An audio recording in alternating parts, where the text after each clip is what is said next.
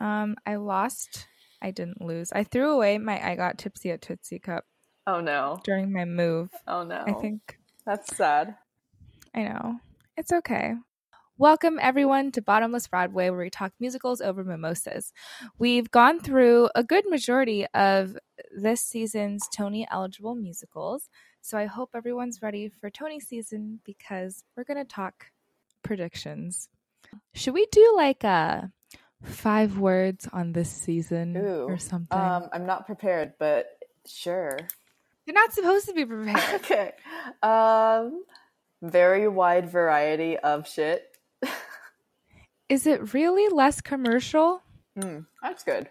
Because everyone was mad about last year's for being that way. And this year's is too. It's just like the movies or whatever are older. And for some reason, as a society, we're like, the older your shit is, the more artsy we'll consider it. Yeah. I think it's the idea of more modern shit being like too much of a cash grab of like, oh, this is still super popular, let's jump on this, rather than being like, let's bring back an old classic for new generations. So I guess that's the difference.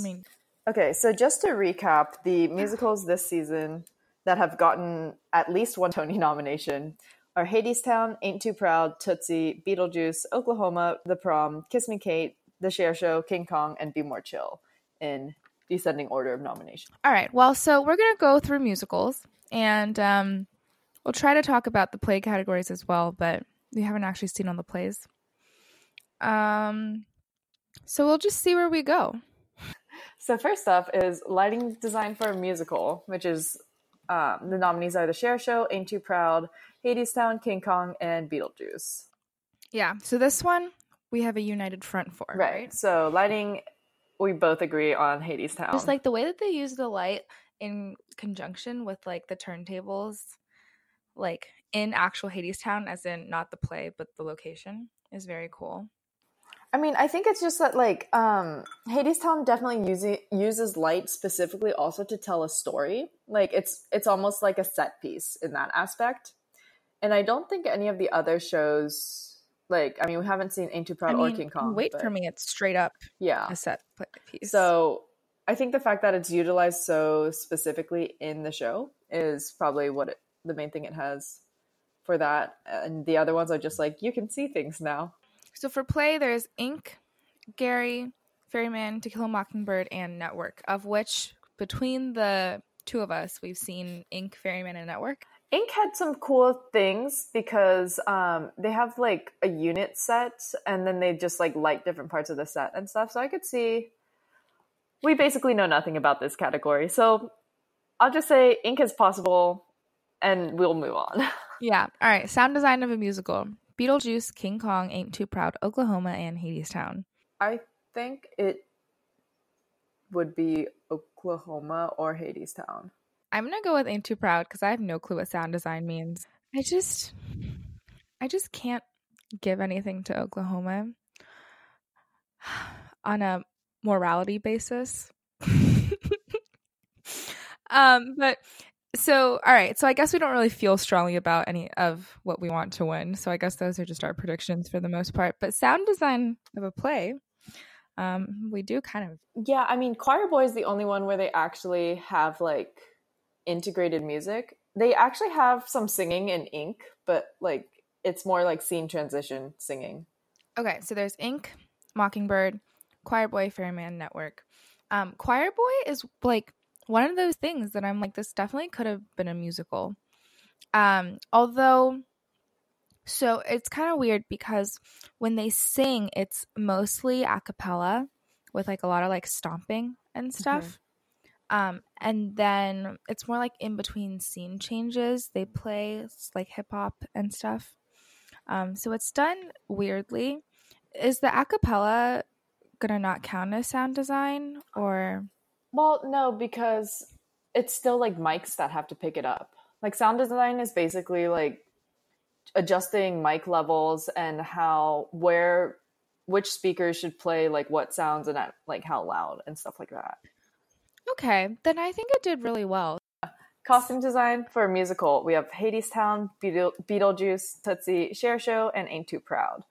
which I think this is also, we agree on this, and my pick is the Cher Show. Yeah, because like Bob Mackey's not Broadway. They literally brought him back for this. Like, why would they not give it to him just to be rude? He did a whole costume parade. Like, if that's not asking for a Tony, I don't know what is. It was probably like the easiest job of his life. He was like, all right, I'm going to bring up some old sketches, tailor them a little, bam, like $1 million to my bank account. Yeah. Anyway, so for play, we have Ferryman, Bernhardt Hamlet, Torch Song, Gary, and To Kill a Mockingbird. Yeah, I really wish I saw Torch Song, because we've only seen 2 out of this category, basically. I mean, Bernhardt Hamlet like came out of nowhere, and the fact that I think it got a nomination when it was closed for so long, I think that says something. Okay, I mean, I don't know, like, costumes just seem like they play so much less of a role in musicals. I mean, in plays compared to musicals, that it's like not something I really notice. Bernhardt Hamlet did just win the costume design for Drama Desk. Yeah, and didn't you say that like trolling the forums, there were a lot of people citing for Bernhardt Hamlet? Yeah. So I guess that's a sign.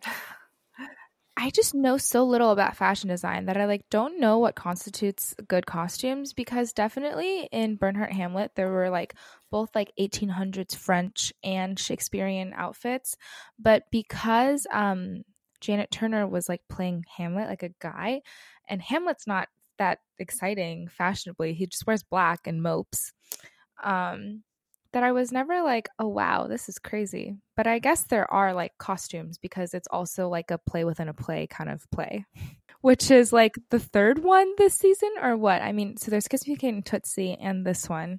Are there any more show within a show stuff? The Cher Show kind of, but they basically got rid of that concept. Network is like, I guess if you count them filming it. Oh yeah, Network technically.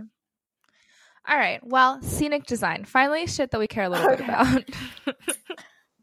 Okay, scenic design of a musical. We have Ain't Too Proud, King Kong, Hadestown, Oklahoma, and Beetlejuice. And we both were in hopes of Beetlejuice. Yeah, I think just based on everything I've heard about it, because I still haven't seen it yet, it seems like the most likely. And maybe they'll just be like, Beetlejuice isn't winning anything else. Here's a Tony. What's David Corn's history? He did Hamilton. He did Dear Evan Hansen. So he's, pretty big. And I mean, I think if it's not Beetlejuice, it'll be Hadestown, just because like the whole part where they go into Hadestown, the place, and like the set just like breaks apart basically, and the turntables and all that. Is scenic design considering what is it called? Props? I think so, yeah. Okay.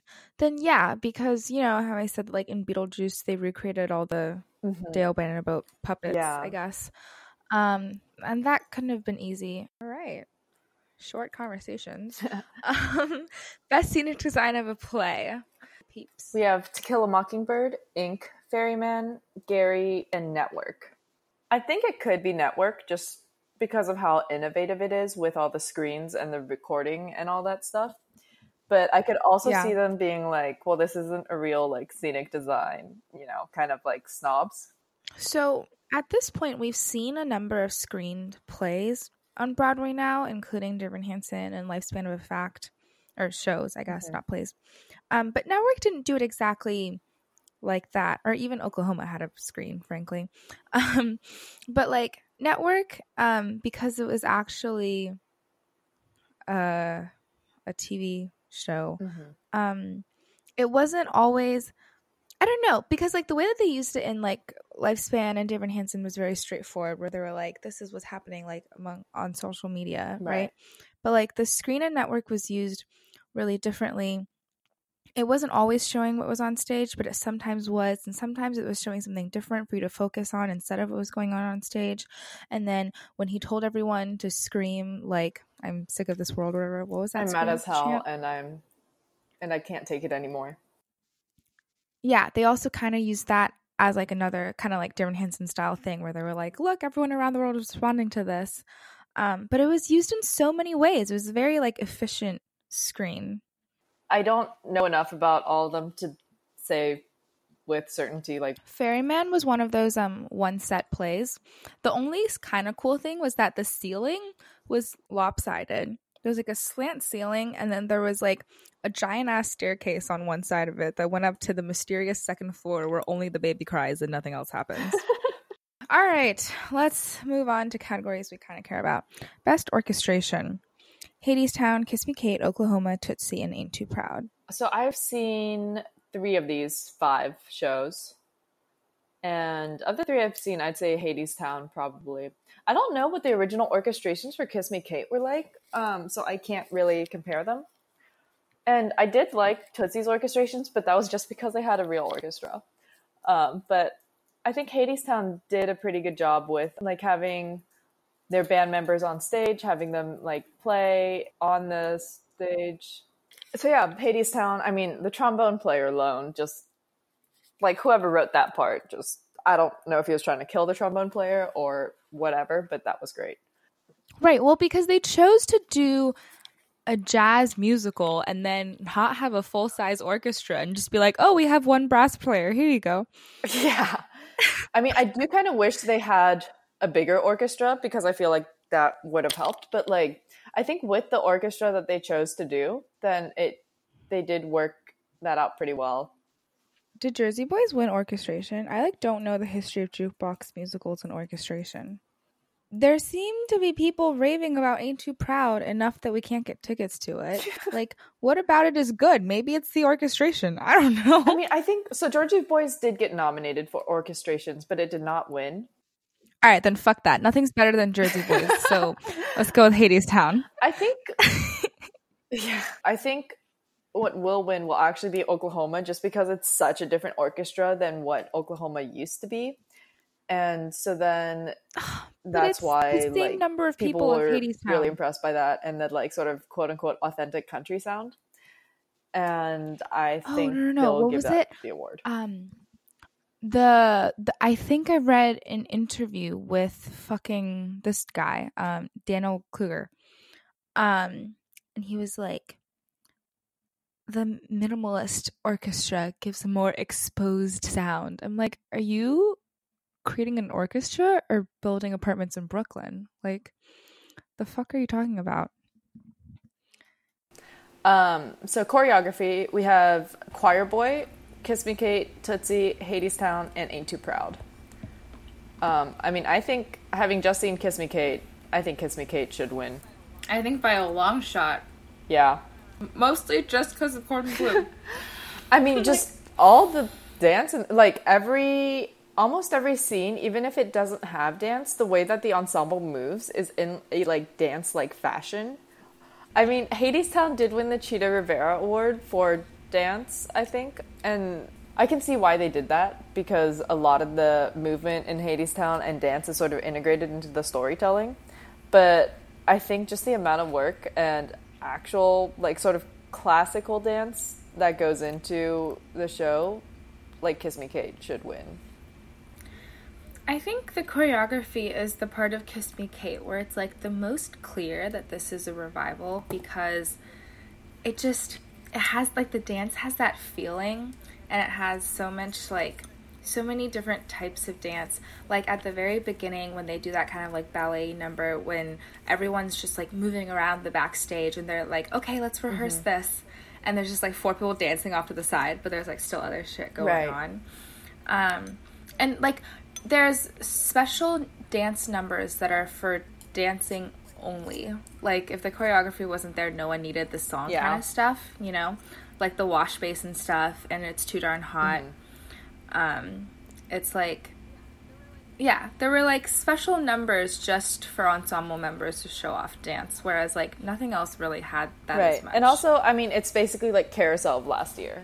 Like Carousel was the revival. They brought in like a big dance guy to choreograph and they won. So I think this both will and should win.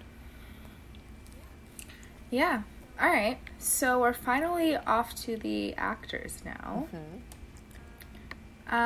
Featured actor in a musical. All right. So who do we have? We have Andre DeShields for Hadestown, Andy Guadalucian for Tootsie, Patrick Page for Hadestown, Jeremy Pope for Ain't Too Proud, and Ephraim Sykes for Ain't Too Proud. So, not seeing Ain't Too Proud has apparently shut us out of 40% of this category. Yeah. The one show that we didn't see. Right. I mean, I honestly don't think either of them will realistically win. So we can just... I mean, you said that historically, when a show has 2 nominations, something's going to win. So the only one that's really not going to win is Andy. Which, like, shout out to Andy. He was great, but also, like, it's okay. He'll have another shot. He was good, but he didn't do that much. He didn't do enough. Compared to, like, Andre DeShields, like, he does so much. Which, I think Andre DeShields will win. I think he deserves to win. Yeah. I still have a soft spot for Patrick Page. Patrick Page also just doesn't do that much, though. He gets the virtue of being he had unique the potential on Broadway. Like, no one else is doing what he's doing, but he doesn't do much. He just has to, like, stand there and talk super lowly, and it's like, here's a Tony nomination. But, like, is he ever going to get to do it again? How many roles are like that? Yeah, that's true. And they could have utilized him more. They could have. They didn't, because I think he can do more. He's a pretty good actor. Yeah. But that's more of the writing than the actor itself. But I think Andre DeShields also, because his first sentence in his Playbill bio is like, with a career spanning more than 50 years, and he's never won a Tony Award. And so I think also people will try to, like, honor that. What has he done on Broadway before? His big role was The Wiz. Okay. But he's done, like, a few other things as well. I like his parts in the songs, but I don't remember being obsessed with him when I went to see the show. He's a very low-key, like, because he's always there. And he does, like, sort of bring you through the show. And so, yeah, I think he just, between his history and the fact that he does more than Patrick Page, I think he would win. All right. I mean, I still want Patrick Page to win, personally, because he's fantastic. I don't remember him doing that little. When I went to see the show, remember, I was still debating, like, oh, is Persephone and Hades the actual lead actors? So I feel like I remember thinking that he did a lot. He just, like, walks around and poses a lot. Like, Persephone definitely does a lot. And so I feel like because of Persephone, you might kind of associate Hades with that. But also, you think Persephone does a lot, because Persephone and Hades both do quite a bit in the ensemble songs. But if you look at the playbill for, like, the track list, there's a lot of stuff where it'll call out Eva Noblezada and Reeve Carney, like, you know, like in the Who's the Song By column of, like, the track list, whereas they don't really write down Patrick Page or Amber Gray ever that much, because they don't really have a lot of solos, but they're doing a lot in the ensemble songs. But the thing is, Patrick Page isn't even doing the ensemble songs. Like, Amber Gray, she's, like, always in the scene, at least. But Patrick Page kind of just, like, he sits at the top of those, like, stairs a lot. And then he, like, comes down sometimes. But, like, he just, like, isn't as involved in the main scene as much. I don't agree. Because, Amber Gray has, like, 2 main solos, as far as I remember, which is Living It Up on Top and Our Lady of the Underground. Right. Then she sings basically half of Chant and half of Chant 2. Mm-hmm. And also, like, and I thought she did so much in Way Down Hadestown because she has quite a presence, but if you listen to the soundtrack, Way Down Hadestown is actually right, but I mean, like, best actor, like, best performer is not just based on, like, how much they sing, too. Yeah, but, like, but Hadestown, I mean, Hades is in, Songbird, Chips Are Down. Well, he's not really in Chips Are Down. Both of the chants. He's in most of Act 2 because it's at his house. Right. I feel like he was there plenty. I just think, like, first of all, like, I feel like his song parts weren't as intricate or, like, hard. Like, he sang a lot. Like, in Why We Build the Wall, like, he didn't really sing much of it. He was just there to be like, why do we build the wall, my children? But he had so much presence. That was like a highlight of him for me. Like he did so well in that song. Yeah, but I feel like it just was a very simple role. Like anyone with that voice could have kind of done that. I don't know. I think having any sense of like melodic ability, if you have that voice, is difficult. Okay. But I don't think that's his natural speaking voice either. Not entirely, but his natural speaking voice is pretty low. Yeah. Or if it's not, then he just milks it all the time. I don't know. Which, good for him, because it's fucking beautiful. If we, like, don't consider the couples as a unit, I think it is possible for Amber Gray to be a lead, but I feel like Patrick Page, his role would be more featured. But if they had chosen to put Amber Gray as lead, then they would have also put Patrick Page as lead just because they like to have that sort of, like, balance. I really don't think Amber Gray did more than Eva Noblezada. I just think she does have a lot of presence that, like, everyone noticed her more. Because Eurydice sings a fuck ton of songs. Yeah, but she doesn't feel like a lead character, though. Because her character's not interesting, but that doesn't. I think like she's. Still gets more stage it's like the time. same thing as Prom with Beth Level versus Caitlin Kinnunen. Like, even though Caitlin might be on stage more, or like, you know, like leading us through the story, she doesn't feel like a lead character. Partially because her character just doesn't do much, but also because just the way that it's laid out, like it just doesn't present her as a lead. I agree. So, but that's why I feel like Hadestown, I mean, like, Hades probably wasn't actually that much less present than Persephone. It's just that Amber Gray has such presence, because Eurydice sings a fuck ton of songs, and so does Orpheus, but their characters are so bland that, like, coming out of the show, I was like, this is just Persephone's show. Mm-hmm. So, anyways, I mean, I'm just Team Patrick Page, but I can see him not winning. Actress, though, I mean, we've basically already revealed how we feel. Yeah. But I think really this is Amber Gray's to Alright, win. But first, there's Lily Cooper from Tootsie, Amber Gray in Hadestown, Sarah Styles in Tootsie, Ali Stroke in Oklahoma, and Mary Test in Oklahoma. I asked you if Sarah Styles was nominated today, and you said she wasn't. Oh, I thought you were talking about Stephanie Styles. Just kidding. Those are two people, huh? Yes. JK. Those are two different people. Wow. Well, then I can't believe this one got nominated, not the other one, because I like Stephanie Styles. Actually would have thought that... I didn't expect Lily Cooper to be nominated. I would have loved Stephanie Styles in this category. Yeah. I would have actually cared a little more. But basically, Amber Gray. If she doesn't win, like, I'm going to be, like, as mad as when band sweeped everything last year. I will go down with this ship. The only one that I've seen talked about is possibly Ali Stroker. People have been saying she could have a chance, but I think this is still Amber Gray's. So I was like, maybe they'll give her the award because, like, she's so brave doing everything. But also, like, it's not really, like, her first time in the spotlight, so I feel like maybe they won't do that. Okay, you know? Yeah. Because she's already very famous and very talented, but it's not like this is the first time everyone's heard of her and been like, oh my god, she's in a wheelchair and she sings, because she's been doing that amazingly forever. Yeah. I mean, she started on the Glee project, and so she was on TV for a bit, and she was in the Deaf West Spring Awakening revival. But this is her first what's it called? Her first principal role, so that might be why. Yeah, but also, like, no one really talks about her besides I Can't Say No, so...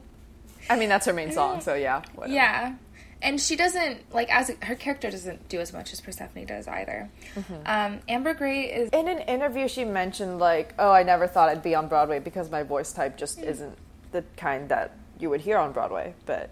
Yeah. But oddly, she's an amazing actor. Like, even when she's, like, singing on morning shows without sets and acting and stuff, she's the only person that's, like, still bouncing as if she wants the choreography to come out of her. Uh-huh. And she's, like, so into that, like, stage thing that it would be weird if she were just a singer or something. Mm-hmm. Yeah, that's true. But also, remember I told you how she was the original Lori in Oklahoma in, like, a super old version of it? So... Mm-hmm. She has been getting stage work. which would have been great because we need a new fucking Laurie. Yeah. Anyway. She would have made it better, I'm sure. She would have made everything better. I want to see her in every role possible. Like, she needs a cabaret act. One of her interviews also, she was talking about how she really wants to sing Flowers, and she just, like, practices it, like, quote unquote. She's like, just in case one day they ask me to sing Flowers. And I'm like she was understudy for you to sing out. Do you want to do this song? Just play both roles, it's fine. But I would see that. She was like, maybe I'll do it in a cabaret, so I would go see that cabaret. Featured actor in a play? Yes. So we have Bertie Carvel in Ink, Robin de Jesus in Boys in the Band, Gideon Glick, To Kill a Mockingbird, Brandon Uranowitz, Burn This, Benjamin Walker, All My Sons. Cool. So I've only seen Boys in the Band, and I don't have any feelings about Robin de Jesus. So what do you think? So I've seen Ink and Burn This as well. I was actually kind of surprised that Robin de Jesus was the one to get nominated from Boys in the Band. I thought it would be Zachary Quinto or maybe Jim Parsons, but I think Jim Parsons was leading, so once they announced that, I was like, it's not going to be Jim Parsons.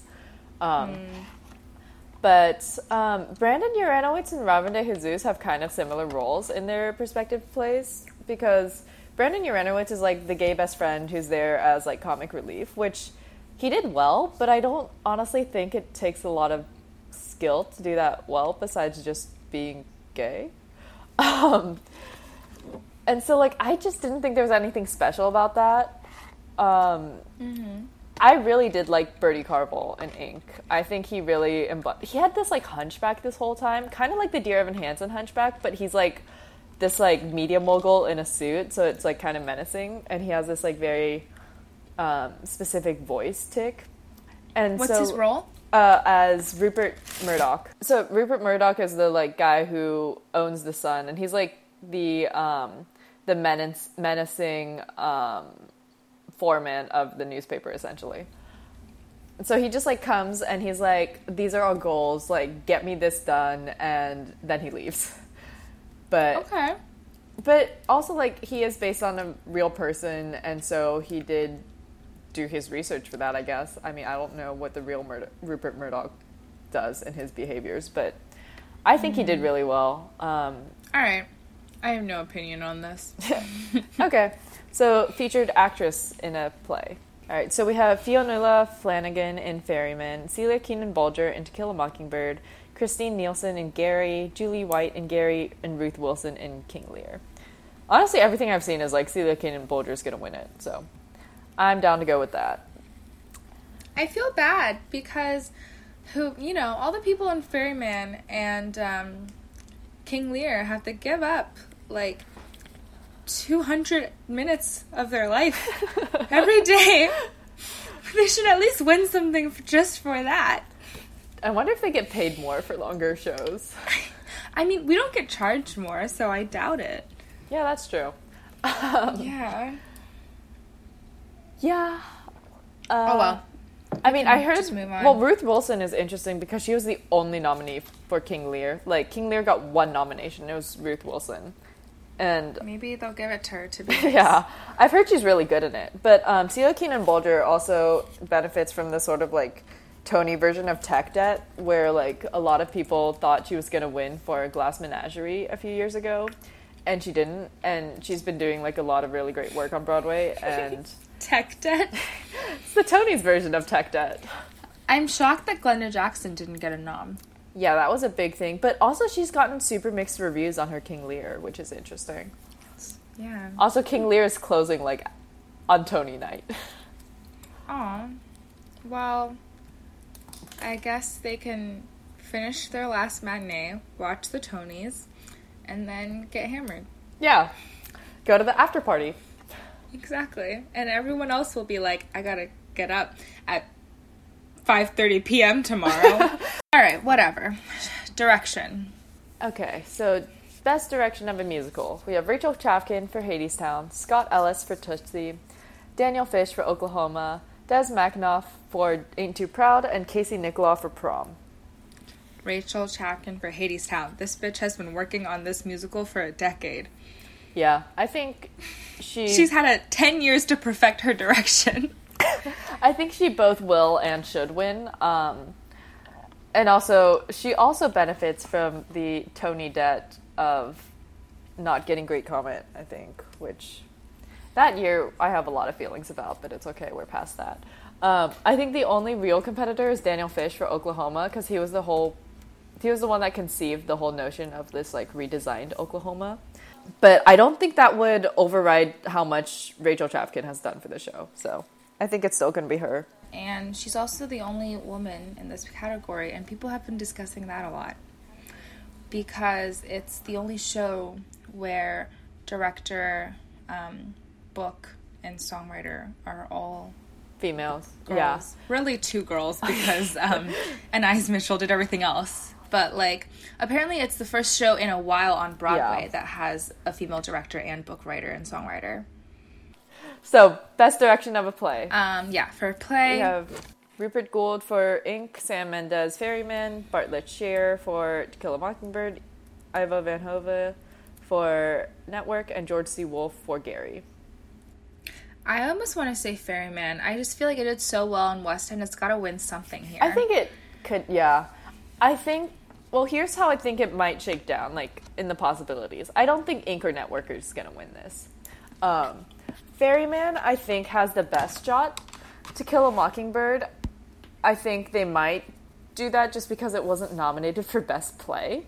So they might be like, oh, like, the director is, like, the next guy up, right? But maybe it's just not that good. Yeah, and, like, and then Gary, it's such a wild concept that maybe they're like, yo, this guy, like, did a great job with this wild concept, even though half the people that have seen it still don't understand the concept, but, like, this was a wild show, so, like, he did what he could. Here's a Tony. But I'm really worried for To Kill a Mockingbird, because I feel like for it to not get nominated was, like, a big thing. This is the play that released, like, a full year worth of tickets into the future, and plays never do that. Like, To Kill a Mockingbird not getting nominated is the equivalent of Moulin Rouge not getting nominated next year. yeah. And it didn't get nominated, so maybe it just sucks. As far as direction, I'd put my bet on Sam Mendes for Ferryman. Same. All right. I liked Ferryman, but I can't tell you why I liked it. And when I can't tell you, it's because of a specific actor or something. I just assume it's direction, because I don't know what directors have to go through to make something Honestly, good. that probably makes a lot of sense. Like, if it's not songs All and right. if it's not specific actors and it's not just, like... Yeah, if it's not songs or specific actors, it's probably just the director. So. All right. Cool. All right. So, score. We have Be More Chill, Joe Iconis. Beetlejuice, Eddie Perfect. Hadestown, Anais Mitchell. The Prom, Matthew Scar and Chad Beglin. To Kill a Mockingbird, Adam Guttel. Tootsie, David Yazbek. Cool. So I think we can strike off To Kill a Mockingbird right away. Well, okay. Like, let's just... Let's just jump to the... What even let's happened? Just cut the chase, and it's going to be Hadestown. Why is it there? Why is To Kill a Okay, Mockingbird so this there? was a shocking category for nominations. Because it's supposed to only get 5 nominations. It got 6, which means the bottom 2 tied. I think the bottom 3 were probably Be More Chill, Beetlejuice, and To Kill a Mockingbird. So I don't know which 2 were the ones that actually tied. I don't know which 2. So here's what probably happened. Like, there were 100 votes to get out, and between Hadestown, The Prom, and Tootsie, they took out like 97 of them. And then Be More Chill, Beetlejuice, and To Kill a Mockingbird each got 1, and they're like, well, fuck, I guess we have to do this now. I bet that's what happened. I'd believe that. But... Yeah. So yeah, To Kill a Mockingbird has incidental music. Adam Gettle has written actual musicals before, or like he's written Light in the Piazza, which was how Kelly O'Hara was discovered. Fun fact. Wow. And also he's the grandson of Richard Rodgers, like the Rodgers and Hammerstein Rodgers. But yeah, so I don't think a play has ever won in Best Score category. So, and Hadestown is just music. Hadestown is literally like the band's visit of this year, except we like it. Joe Iconis looked so happy when we ran into him. And when I was stalking him with my eyeballs, I was like, you should really be a little more sad because your show is messed up, man. When I was stalking him with my eyeballs. When I was looking at him, I was thinking, he should really look a bit sadder. He should be, like, sad drinking at a bar, not happy drinking at a bar. He got his Tony nomination, so I guess that's his happy drinking. Right, basically, Hadestown. If, like, the score is probably the best part of the musical entirely. I don't even think any other show comes close to taking it away from Hadestown. But it's kind of like what I said earlier. It's like, you know, when I said that, like, Kiss Me Kate has special numbers just for the dance, Hadestown really has special numbers just because the songs were good and not because it was needed, or even for the actors to show off, because even Obazada has plenty of range to show off, but they really just put songs in because they're like, this is a good song. Yeah. Best book of a musical. Ain't Too Proud, Dominique Morisseau. Beetlejuice, Scott Brown and Anthony King. Hadestown, Anais Mitchell. The Prom, Bob Martin and Chad Beglin. Tootsie, Robert Horn. So Beetlejuice can just fuck off. My pick is Tootsie. Yeah. What's the general consensus? Is it Tootsie? I think Tootsie. Because not only did he, like, adapt a movie and into a version that people like and is, like, actually updated and is relevant, he's also, like, super funny. And the book was, like, the best part of Tootsie besides, like, Santino Fontana. So I think that's the general consensus. I think The Prom could possibly take it, but it's a fairly distant second. I'm, like, convinced by your opinions that Hadestown won't win, but I still like the plot a lot. And I'm still, like, amazed by more of all, like, the clever, quirky things that happen throughout the plot. With, like, all the rattlesnake analogy and just how they did the myths. I'm into weird shit like that. I just don't like the way it was structured, and structure comes from the book. Like, so if you have a sung through, like Les Mis, if it's sung through and it has no, like, spoken script, then the book is really the structure of the show and, like, how it moves through the storytelling. And the way that they did it in Hadestown, especially the first act, I just was not a fan of. But I feel like that could have been... Like, to me, it seemed like it was written badly, but I could also see it in a way where that was written purposely like that, and that was just the kind of structure they wanted. But it didn't work for me. I liked it. I don't know. I mean, I think I still just like the overarching thing, but it's just so cool that, like, they thought of all the things they thought about, where they were like, oh, I can bring back spring, and then Persephone does come back, and then she leaves, and it's just like this such like a natural flow of conflict that's like predictable because you know the myth, but almost not predictable because you're like, oh wait, what's happening now? And like it just all like fits together so nicely up until the very end when like they come full circle. Yeah. I also don't know anything about the Book of Ain't Too Proud either.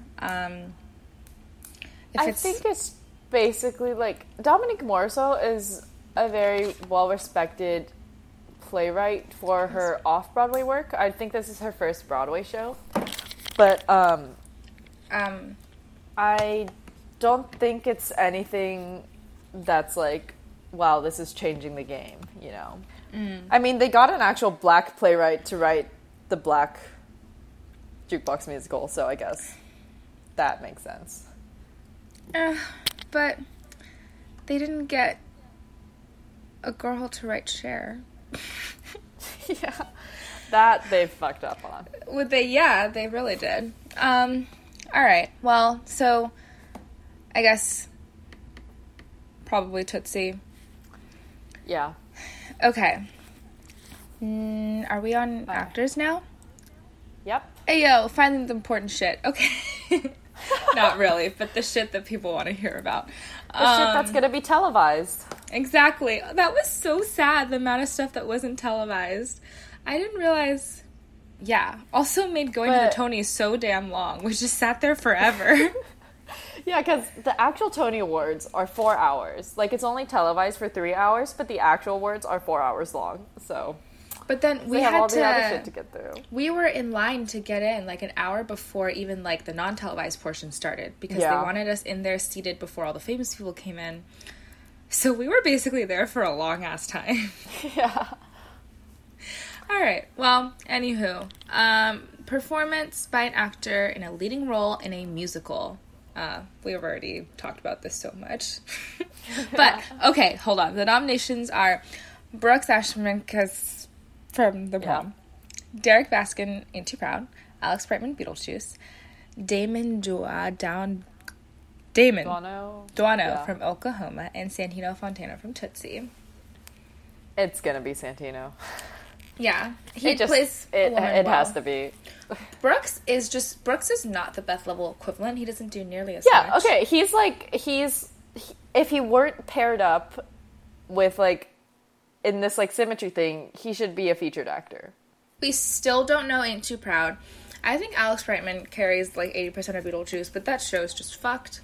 I'm not on board Crowley. I don't care how good Damon is. Nope. No Crowley, no Oklahoma. And he used to be Orpheus. Yeah. I think he would be a fine Orpheus, to be honest. But not Crowley. Santino's gonna win it. Like, whatever. Moving on to Santino actress. Fontana is a wild name. He sounds like two different sparkling waters. Two different sparkling waters. Best performance by an actress in a leading role in a musical. I actually think this category got a lot more interesting now that we've both seen Hadestown and Kiss Me Kate. Yeah. Exactly. Because you were like, everyone wants Stephanie J. Block. Okay, well, first of all, nominations. Stephanie J. Block, The Cher Show. Caitlin Noonan, The Prom. Yeah. Beth Level, The Prom. Ivana Obazado, The Prom. Kelly O'Hara, Kiss Me Kate. You just said Ivana Obazado, The Prom. Ivana Obazado, Hadestown. Okay. Basically, I think we just, like, wipe The Prom. Which, again, isn't going to follow your thing with if two people get nominated, one of them's going to win. But they don't do that much. Whatever. I mean, it's not like they purposely seek that out. Just, like, in history. It's a shock that they both passed into the nominations to me. I really did not expect Caitlyn to get nominated. Me neither. Beth was just, like, too much of a presence to not get nominated. Mm-hmm. But also she's kind of just herself. So yeah. So we can't award her for that. There's been other people that have done that, so like that's true. I still think it will be Stephanie J. Block. But Kelly O'Hara was really good. Killed it today. Yeah. And, like, a lot of people have complained about her comedy, but I found no issues with that. And her vibrato. Yeah. And, like, right before the end of Act 1, when she's, like, pissing off the flutist. Yeah.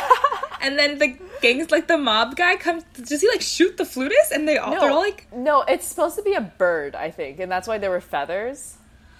Oh, I literally thought... Oh, so she was trying to outsing a bird. I thought she was trying to outsing the flutist, and the mafia guy came and shot the flutist, and everyone was like, this is fine, we'll continue with the show.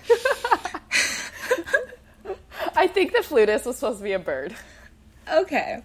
Well, still, she tried to outsing a flute, and she pretty much did. Yeah. I was like, how much higher can this woman go? And it's not like the kind of high where you're expecting from, like, Wicked, where it's, like, kind of just like damaging your voice high. She still is like maintaining this like really full timbre when she's going super high, and it's like such a pretty voice. It's like, and it's so controlled when she's doing the scales and everything. Mm-hmm. She's amazing, and I just like her more than Stephanie J. Block because you know what? First of all, Stephanie J. Block splits a role with two other people, so she doesn't do as much. And second of all, like, the Cher Show songs are all pop songs, and they're just not as difficult as the Kiss Me Kate songs. Mm-hmm. Even if Cher is a really good singer. So, you know. I think the reason I think Stephanie J. Block will still win is because she's doing an impression of Cher, and it's a very spot-on impression.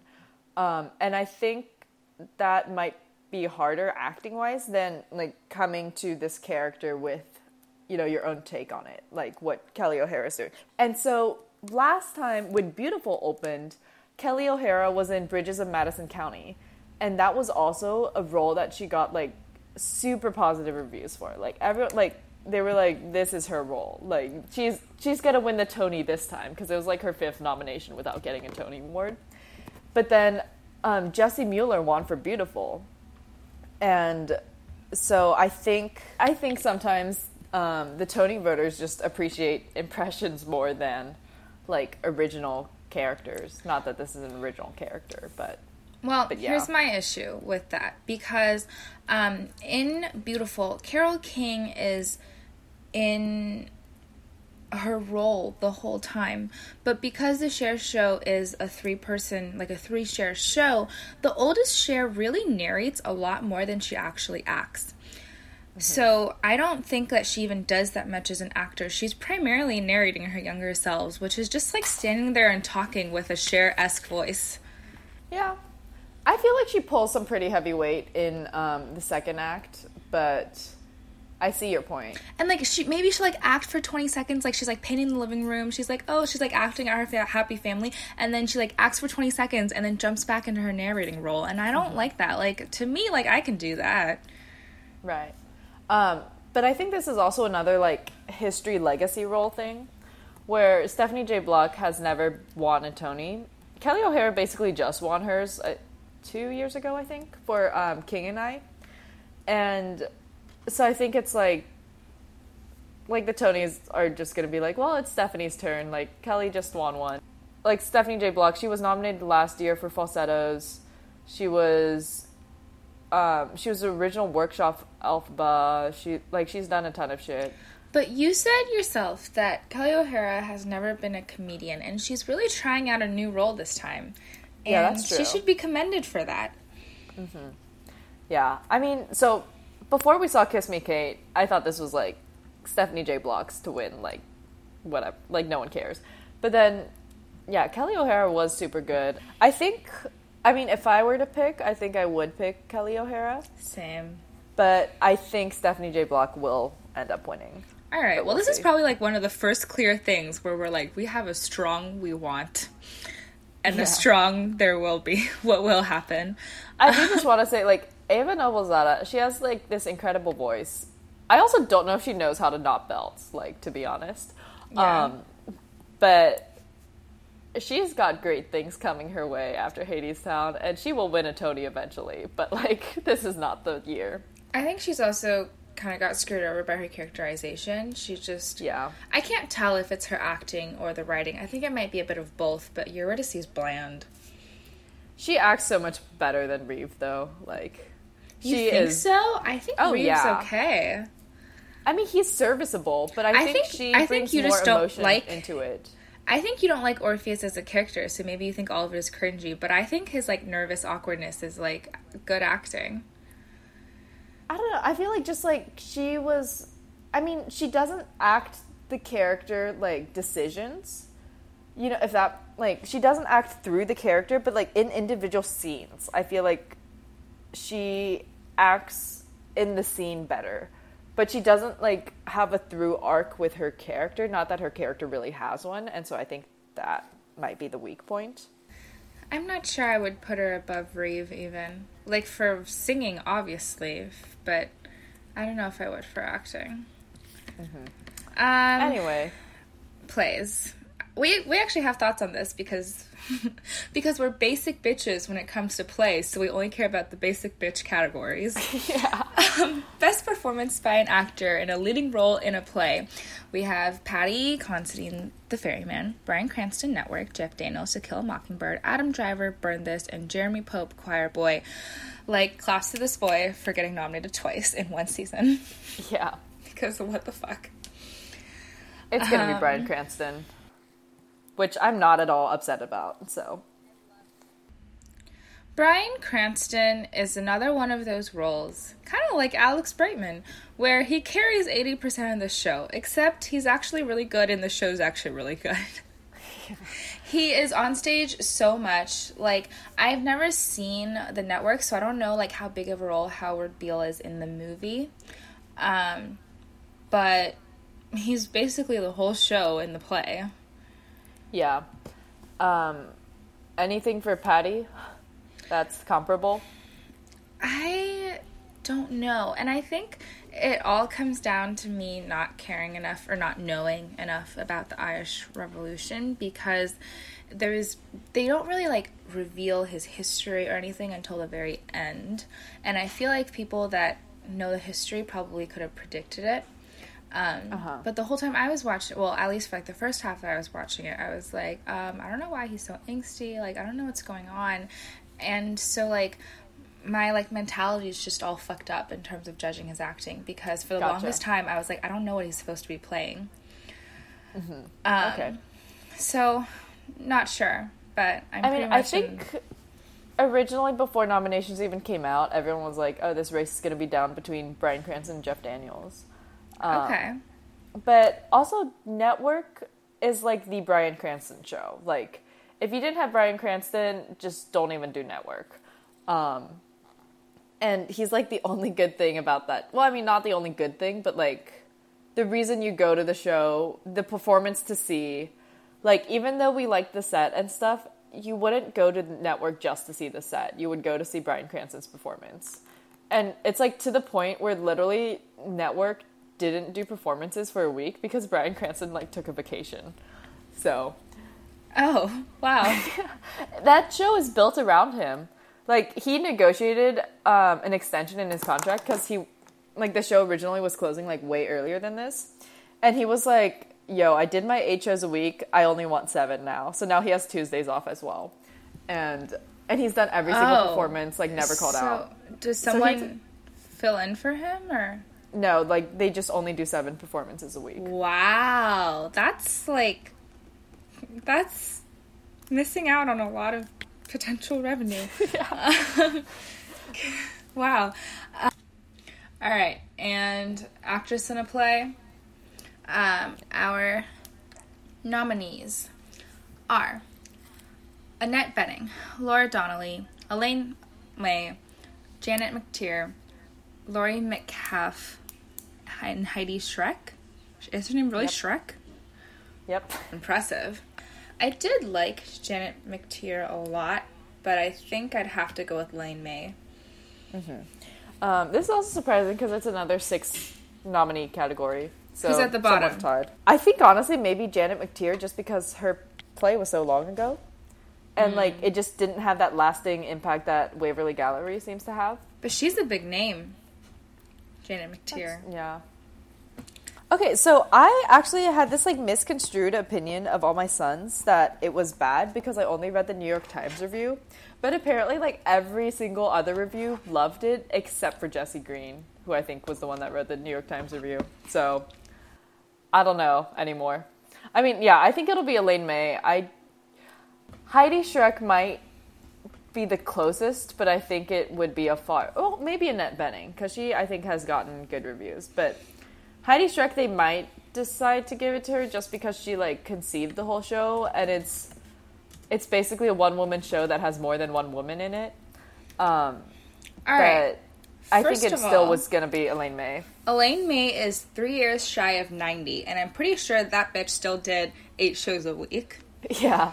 And she did it through the whole thing. People were literally like, go see this during previews, go see this as soon as it comes out, because Elaine May might collapse like 2 weeks into it, and then they'll have to replace it, or they'll have to close down, or they'll have to use her understudy, and we're all gonna be fucked. So go see it now. And then she lived through it. She didn't miss shit. She didn't get sick. She didn't break anything. She was freaking amazing, and she is on stage for so much of the show. Like, I can't imagine how tired she must be, because my grandma is like, I bought a cucumber today and I'm dying. She's like, I had to walk to the grocery store. I'm like, okay, like, I'm sorry. Call your son and have him bring it to you then. Anyways, I also, like, so I've watched a grandparent, like, go through this, like, dementia deterioration thing. So I think that's why I was, like, so attached to it. But her acting is so, like, realistic to me. Yeah. And how she goes from mildly demented to completely is incredibly well done. She's so subtle in how she changes the character scene by scene to show this deterioration. And it's just amazing, like, at her age, that she still has all this energy and talent and motivation. because like every facial expression is on point, and like I can't control that even. So Right. and she deserves it. I don't think it'll just be because she's old. She was amazing. Yeah, but like the being old will be the extra bump that like secures her win. Best revival of a play. We have All My Sons, Boys in the Band, Burn This, Torch Song, and Waverly Gallery. So I think on that note, I'd probably go with Waverly Gallery as well for the show. Right. I think it is probably going to win. I think the only caveat is Boys in the Band. Really? I was not impressed. Yeah. And it was so long ago. Well, okay, so that's part of the reason is, like, they obviously, like, they've been doing some press, and they've been, like, reminding people that they exist. Netflix special. Yeah, they've been, like, reminding people that they exist because they got, like, 2 nominations for, like, a show that literally was the first show to open. Like, I think it was open before the Tonys even... Yeah, it was literally...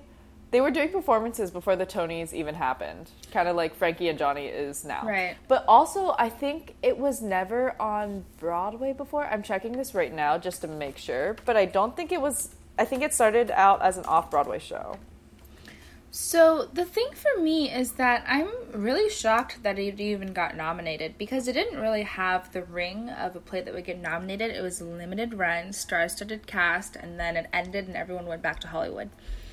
So it was like a lifespan of a fact situation to me. I was like, this isn't going to get nominated. Yeah. It's like not a Broadway thing. It's like a Hollywood Broadway thing, so, you know? Well, so the reason why I think it could have a possibility of winning, it was originally off-Broadway for, like, one run, and then it was, like, never done again. Like, it never made it to Broadway except for last year. So that was the only time it's been on Broadway. It was, like, a revival for its 50th anniversary. And it's, like... I mean, it's, like, a play about, like, the gay experience in... that time period, which was, I don't remember what year it was set in, maybe the 60s. But, and it's like a play that's very personal to a lot of people, but it's not something that, like, we would understand in that way, you know? So we'll go with Waverly Gallery, because I think it will still win, besides the Boys in the Band thing.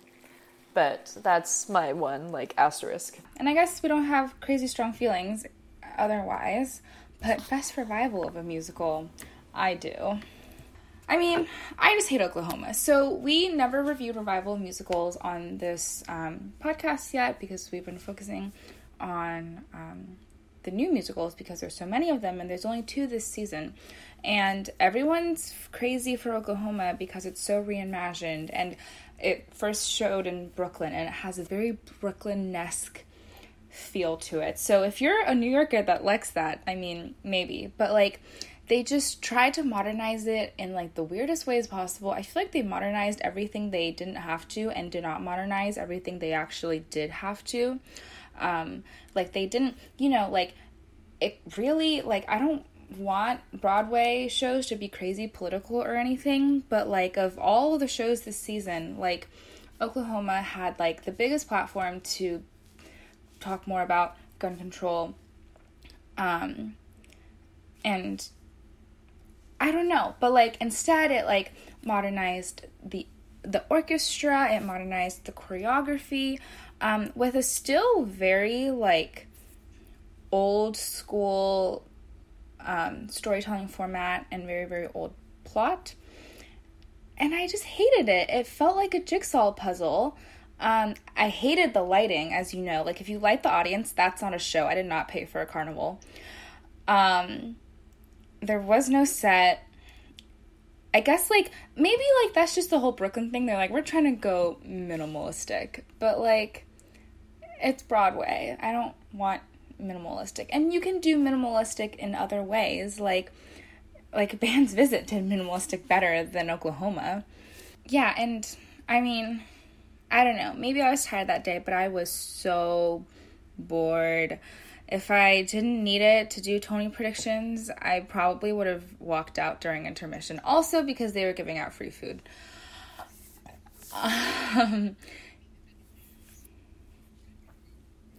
I'm shocked that, like, it's... Well, no. Like, New York Times gave it very positive reviews, but it also barely gave it reviews because it was just like, look at our old Off-Broadway Brooklyn review.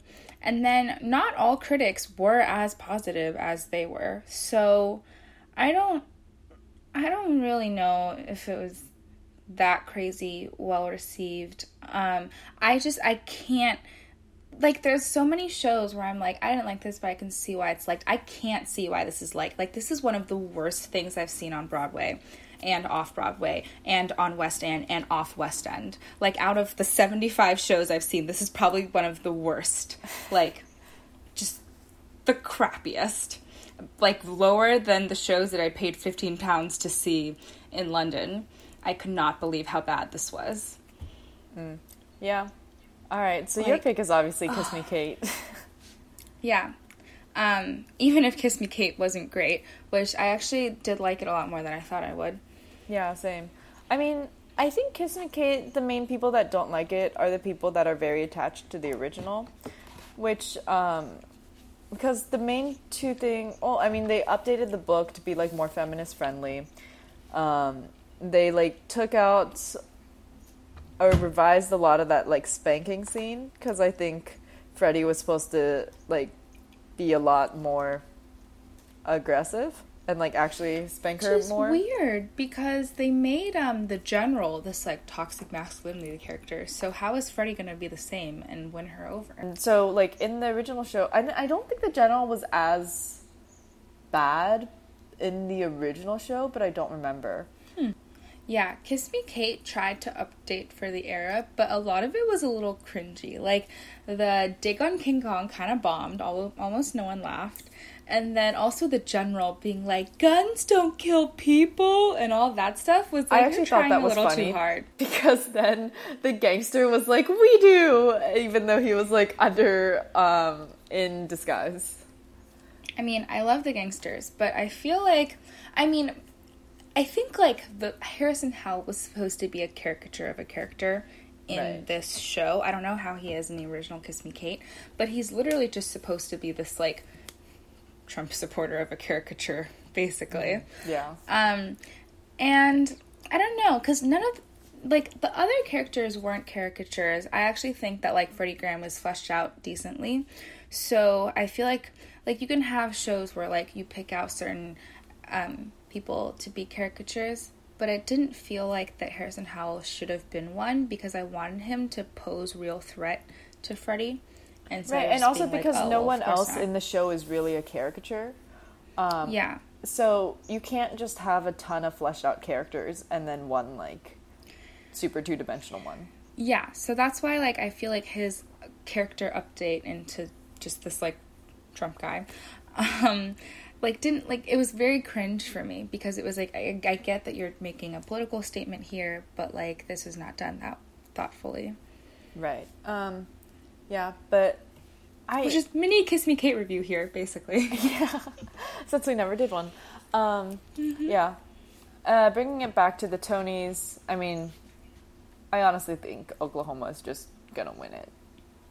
Since I've only seen 50% in the category, I don't know if I can say which one I want to win. But, you know, there's so much talk about that because Oklahoma, like, changed so much without actually changing the book or music itself. It's so cool. But, like, in terms of reimagining a revival, like, okay, neither of them come close to Once on This Island, so I think that just because Once on This Island, you know, was so well received for its reimagining doesn't necessarily mean that for, like, Broadway, like, the Tony Awards from here and into the future will choose revivals because of the reimagining. I mean, last year everyone thought that My Fair Lady was gonna win, and Once on This Island was kind of like a dark horse, and yeah, I think it deserved to win for its reimagining, but that's because it really did a good job. And I don't think something should just win because it was the only show, a revival musical this year, that did a lot of reimagining, because I don't think it was reimagined well. Yeah. So I really have my fingers crossed for Kiss Me Kate. Like, not a lot of hope, but, like, I liked it. I don't like it a lot because I don't think I'm into a lot of these, like, cutesy shows, like Kiss Me Kate, Waitress, My Fair Lady, Lily's shows, basically. Not my thing. But compared to Oklahoma, I liked it. And this is my, like, mini review of Kiss Me Kate. I liked it a lot more than I thought I would because Hello Dolly, the revival, even though it was, like, a great production of it, I just, like, was not interested in that kind of, like, old school comedy show, really. Like, I didn't find myself as engaged by it. Like, the crowd was, like, lapping it up, and I just was like, I'm not feeling the same energy as the crowd is feeling. But for Kiss Me Kate, I was actually sort of, like, on board with the rest of the audience for quite a bit of it. And I feel like, I don't know, maybe the jokes are more relevant. It's, like, more energetic. It's, like, more... And maybe that also has a lot to do with the choreography and stuff, too, because Hello Dolly, like, only really had, like, Waiters Gallop and stuff. Actually, I mean, whatever. Hello Dolly yeah. had a dancing 75-year-old. What more do you want? Yeah. I think it was the same choreographer, too, actually. Which, fun fact, he's also choreographing Music Man, and he's, like, Hugh Jackman's personal choreographer for Hugh Jackman's, like, concert tour, so... Well, he dropped the ball for Hello Dolly.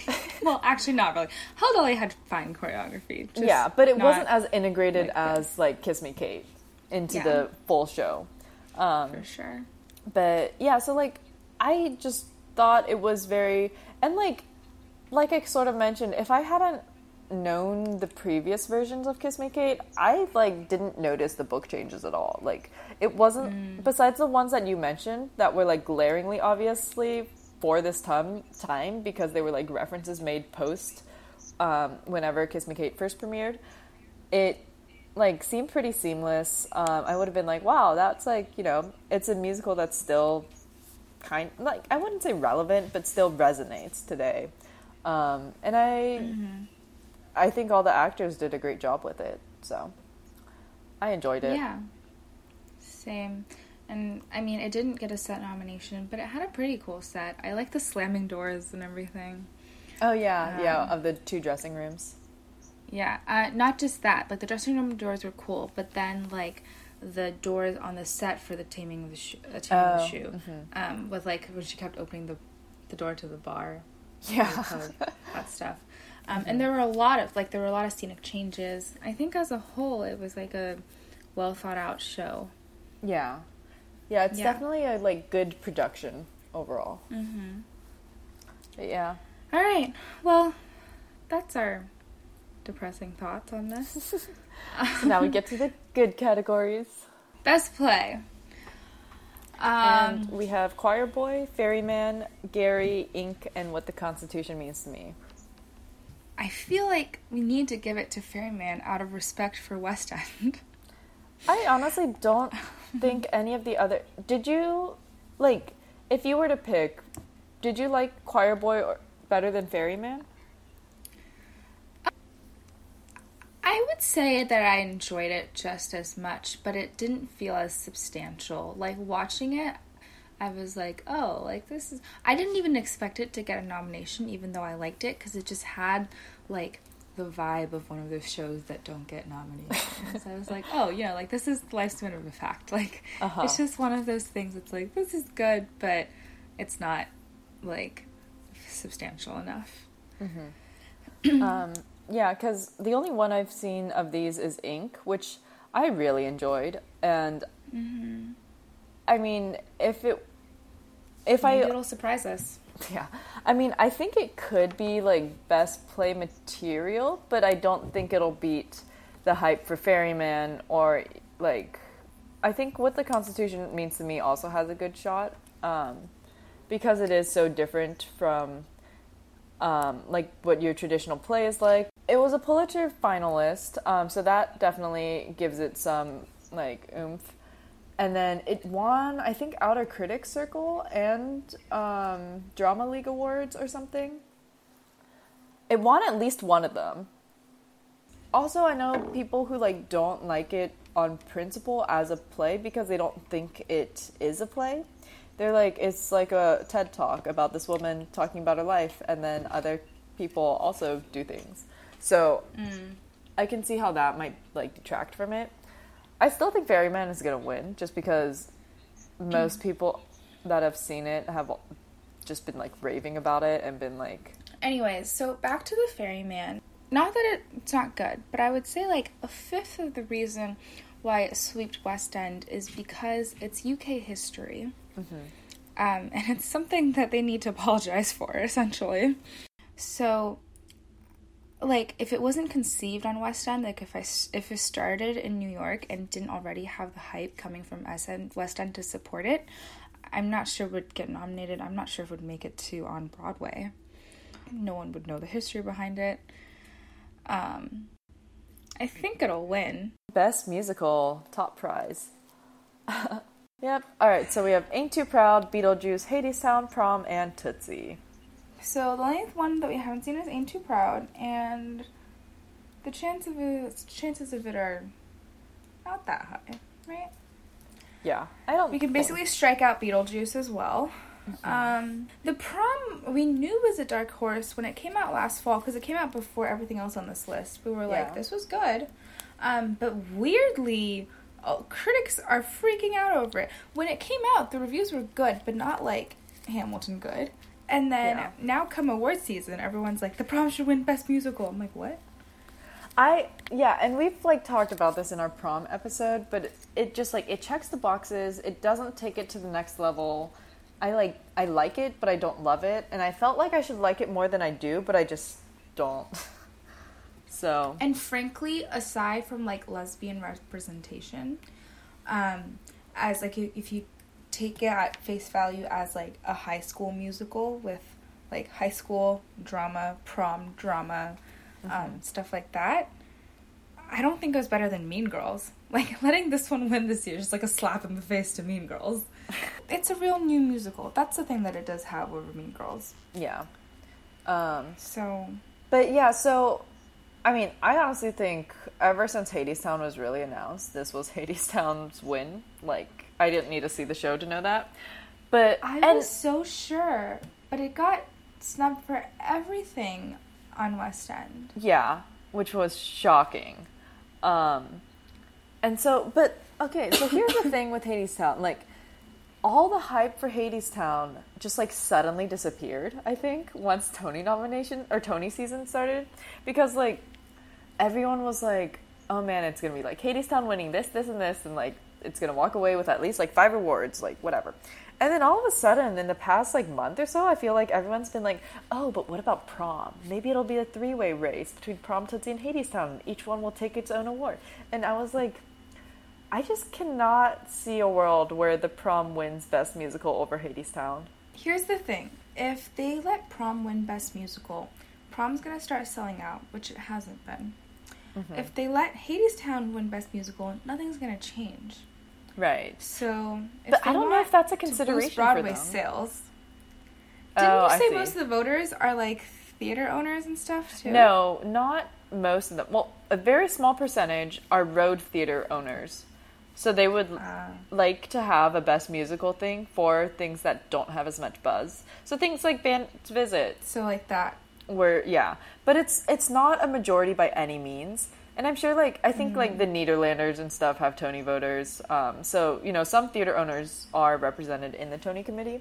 But a lot of them are just, like, other artists, composers, producers, that kind of people. So, honestly, though, that could also give Prom the edge because it's about them. And so they might be the same kind of ilk as the critics, where they're like, look, it's me! I love this show! Well, anyways, it would boost sales, and I think even just by Prom being the front runner on Ben Brantley and Jesse Green's predictions probably helped them out. Yeah. But then also, like, with all the press they've been doing, like, they're making a novel out of it, they're making a Netflix special. I actually don't know if the Netflix special would help or hurt sales, because if people are like, well, it's going to be on Netflix, like, why would they buy a ticket, you know? But they have mentioned that having a Netflix?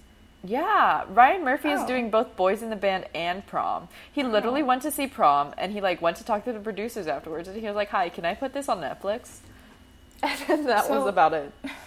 Wow. He like bought his own ticket too. They didn't even invite him to the show. I don't see Tootsie winning Best Musical. I see Tootsie winning Best Book, but Hadestown just a full combination of everything, because it's like so unique and so new and like it's so long time coming. Yeah, if they're like trending the band's visit kind of direction too, like Hadestown is the obvious pick. So I just don't understand where all these people came from being like, the Prom's gonna win. But I do kind of see that it has a chance. Tootsie is so fun. I just don't think, like, the score packs a punch enough. And I know there's a best score category, but, like, score I feel like should still be a big factor in choosing a best musical. Thank you, everyone, for listening. Tweet us during the Tonys. Yeah, so check out our show notes. We will be putting up a link to a survey just to see how we're doing, completely anonymously. You can like answer some questions. We just want to know what you guys think of the show, like anything you want to see improved for next season. We'll probably be working on some stuff on the blog over the summer maybe, but the next season won't really start until like January. So make sure you subscribe to us or follow us on Twitter at bottomlessbway. If you have any questions or comments, you can always also email us at bottomlessbway@gmail.com. But other than that, thanks for listening, and hope you enjoyed this season of Broadway shows. Yeah. All right. Bye. Another promoting another show in Philly, Boston, or Baltimore.